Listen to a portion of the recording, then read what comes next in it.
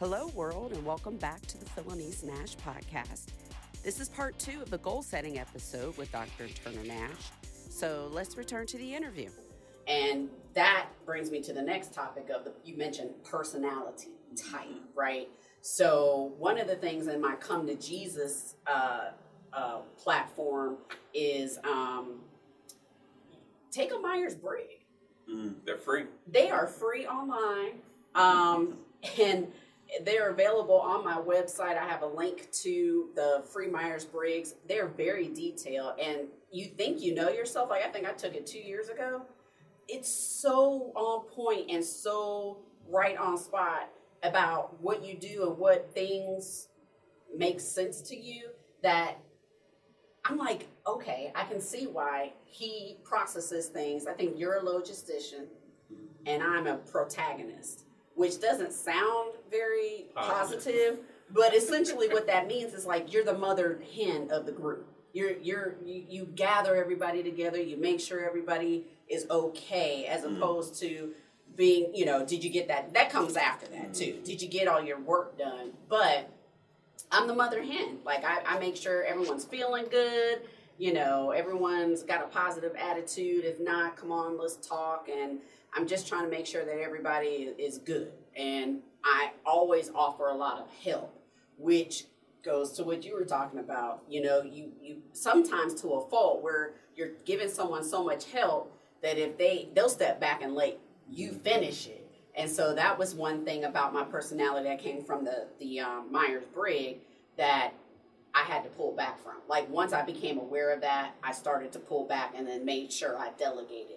But as it relates to, crafting and honing and, determining whether or not you or your family are ready for taking on a business and an entrepreneurship role, just know that just kind of helps you understand who you are, right? If they don't have that kind of insight, it kind of helps you understand, like, am I that type? Do I have that personality of grinding? And if you don't, you can develop it. You can develop those skills.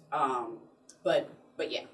So the other thing that I want to also talk about, in addition to the goals, the trust, the personality type, is the communication.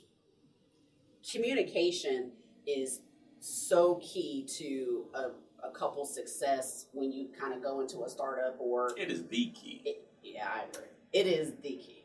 I agree. It is the key that opens up every lock, right? So, what do you mean? I don't need to tell you what I'm doing, but it makes me feel better. Mm-hmm. It goes back to the being smart thing. I don't need to explain in detail, but I find myself requiring me to do so because you need to push that to somebody else for them to maybe pinpoint places or blind spots that you have. Nobody thinks they have blind spots, but we all have them. Yeah. Right. So what I would offer as it relates to your comment is communication is key because it shows your vulnerability, it shows your transparency, and it allows feedback to be garnered from the people who are closest to you that also have a lot on the line with you. They may not be going to these meetings with you, but their house sure shit will be in second lien position as your house will be. That's right. If the bank comes and takes back this SBA loan, right? So everybody's in the game, man. It's like a team, right? Like if I'm throwing up bricks all night and the team loses, the other 4 people on the floor lose as well. Communication is super key. Yes. Patient. Clear. So I appreciate that from you over the years, because like that led to me not like, what are you doing? And sometimes you just need to know that somebody's on top of what they're doing. Right? That's true. Like I know that when I'm talking about these P&Ls and these balance sheets and corporations and like you're like, okay. Yeah, but on the other hand, I learned. So if you would say something and I'm like, shit, I don't know what that means, I would go look it up. Yeah. So like I've been taking Udemy courses on how to read P&L sheets, and like they got an MBA in the box, like stuff like that to kind of make, because eventually after watching you for so many years, like I kind of took a leap for my own, and started my own law firm, and we grew business together. But I learned so many things from you, like what to do, what not to do, and it really helps to have you in the house, because I could hit you up at any time and say, okay, what do you think about this? How should I respond to this? I have a 24-hour support line, but that communication piece, I truly appreciate you, keeping me informed, because I think as a result, it kept me happy, which in turn kept you happy, and the household was a place of peace at the end of the day. Even the good and the bad, right? Like if there was ever danger, I'm like, man, this is it, but I think this is the way out of it. Like we've taken communication to the point where if there's a new business that we're thinking about getting into, I'll get the business plan and the P&L. We'll sit down at the kitchen table with our 3 children and let them review it. And maybe once a month, we'll say, which business do you want to get into? Ultimately, at this point, man, it's all for them, right? Like we're really big on generational wealth transfer, and there's no rule that says you have to start when you're 30 or 40. Why not start when you're 15 or 13, right? Learning some of these principles. Well, you started before that. What was your first? Yeah, man. I started when I love this story. When I was like 8, and Josh has heard this one probably in the last one, but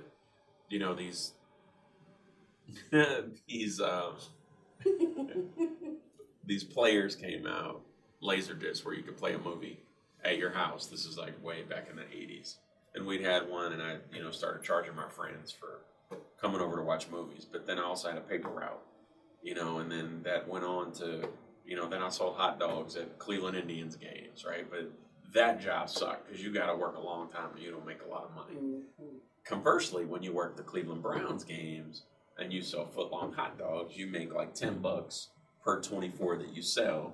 And you can generally sell 10 cases a game, so you're making $100 a game, which is not bad for 4 hours. How many hot dogs? It's like 24 or something like that. So, everything turns into a system.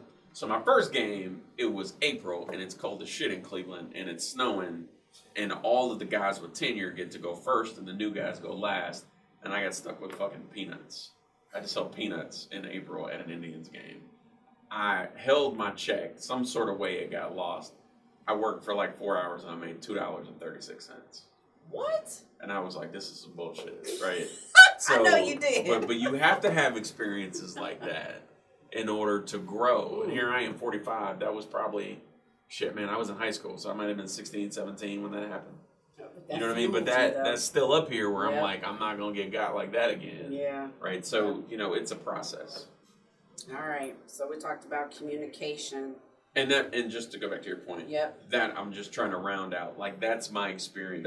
Those were my first experiences being entrepreneurs. I knew I had to be a seller and a producer instead of a consumer or a buyer in order to get to where I wanted to be. And that was to your point about starting early. Start early. Start early. Yep. I love when my kids come home and say they had a hard day at work at Kroger and they don't make enough money, and I'm like, well, shit, do something else. Right, like you're the guy at Kroger's making money. Whoever owns Kroger is making money off of you. Figure out how you can, grow your own system. I think the other thing too is on the converse side of talking and speaking and communicating is listening, and that is key too. Also, because like you're giving me information, I'm giving you information, but I've learned lately that just listening to, because sometimes you're just giving me a data dump. You're not really asking for like my opinion or feedback, but you're just giving me a data dump. And that's an opportunity for me to kind of get a glimpse as to what you're thinking about, whether it be work or what have you. But you got to listen. You have to listen to what your significant other is saying, and the kids too, because they ask questions. But you have to be able to listen and process that information because, some of us can go from 0 to 60 in like 1 second flat. And I've learned to just, sometimes it doesn't require a response. Maybe I need to mull on it for a little bit and come back and then reapproach. And that can avoid a lot of, misunderstandings. I think that's a good arguments. point. When somebody's going through this process of building a business, and they're talking to you, you need to take notes. You may not get an answer right then and there, but you've heard Phil and Lee say, I had to Google something, I had to look something up, I had to ask somebody.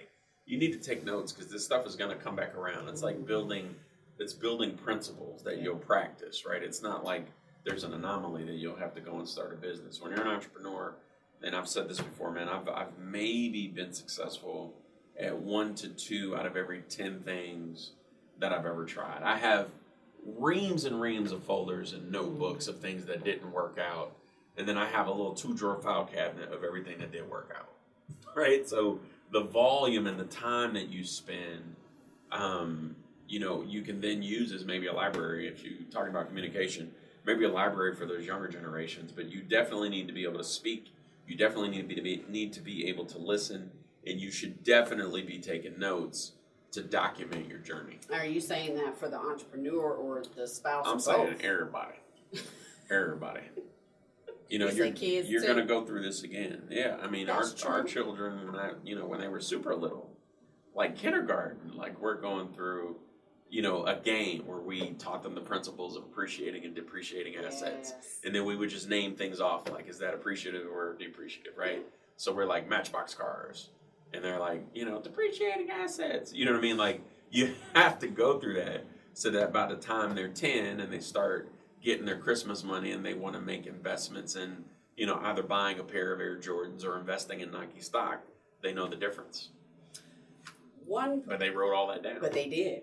And they would win $5 each if they got it right, $5. And so at the age of like 9, 10, 11, $5. And the question could come up at any time. Like it's usually around dinner time. Or church.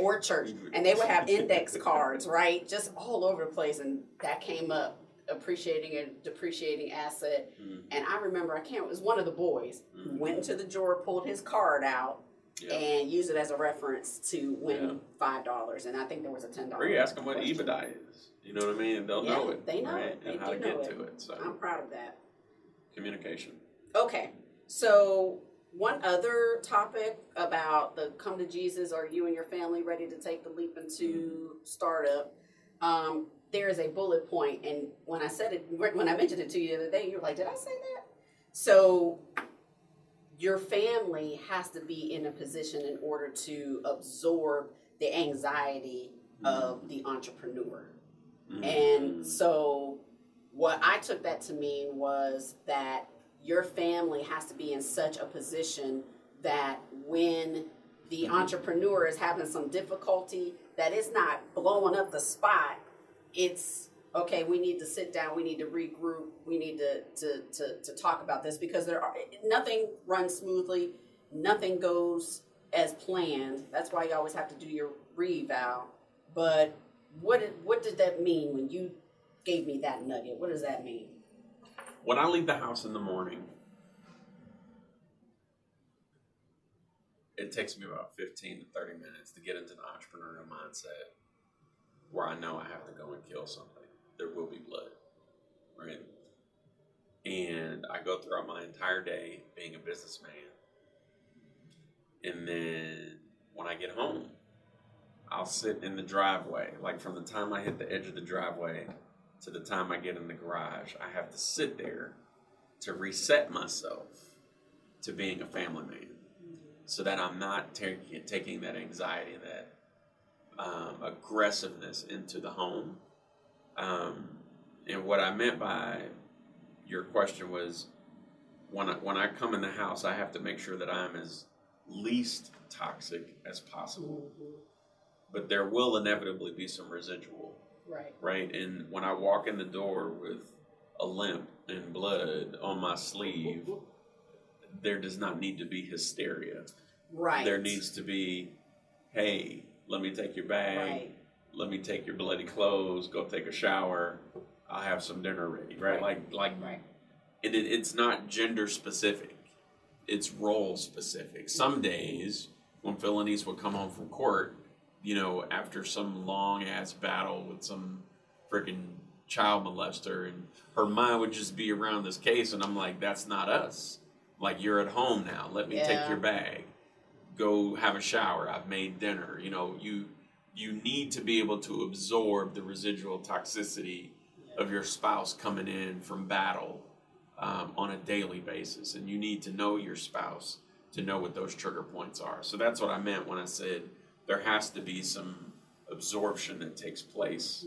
Because when I come home, that doesn't mean that my mind stops thinking about some deal that might have went sideways or somebody that tried to cheat us, or, you know what I'm saying? Like those are things that I really feel like, you know, at least for the first 30 minutes of your spouse coming home, you need to be in tune with what they went through and trying to get them to transition back into being in a family space mentality. Yeah. Any feedback on that? I totally agree with that. I think, and that is something that develops over time, because we don't interact with you or even me the same way we did like when we were younger. Yeah, that's crazy. So like when I would be at the office and they would stop by, they would be like, "Damn, you're mean." And I'd be like, "No, who was they? The I'm kids? Just doing business." No, you too. Me, yeah. I'd be like, "I'm just doing business, right? Like I'm not like this at home." So my kids and my wife came to identify that there's work Turner and then there's home Turner. Yeah. Because they're two different people. Yeah. So, you know, I'm literally saying, like, I charged my wife a cup of coffee because she told me she needed me for an hour. It's been like 4 hours. Anybody else, you know, if this is business Turner, it turns into I need a couple of $1,000 or I get up and walk out when my time is over, right? So that's just the difference because you have to respect what you're worth, right? But, you know, obviously this woman has invested in me for decades and I'm more than willing to invest back in her. So, you know, I think that's where we are. I think that's a great closeout for the section of, you know, have your come to Jesus meeting. You really need to figure out if you're in a family, how your family's going to be, how your family's going to react and the pressures that you're going to lay upon your family. If you want to be an entrepreneur, you have to have communication. You have to have a respectful spouse. You have to have mutual respect. But you also have to have a plan, to your point. I never stop. You know, you never stop. And that communication is ever, ever, ever so important so that you know that you're on the track of, you know, is it to do? Is it in progress? Or are we done? Yep. You have to have that roadmap. So thanks for having me on today. I appreciate it. Well, thank you. I appreciate you. I want to thank you, Dr. Nash. And our sponsors. We don't have any yet, but they're coming. I want to thank all of you for tuning in and listening to the Philonise Nash Experience podcast. I want to encourage each and every one of you to hug your family and to tell your loved ones that you love them. You never, ever know when your time is going to be up, so you want to make the best and live your life to the fullest. YOLO, right? So I want you guys to subscribe to the podcast. Remember to share this with all of your friends. Encourage them to take a listen. You can find the show notes and all my social media links on my website, PhiloniseNashExperience.com. Peace.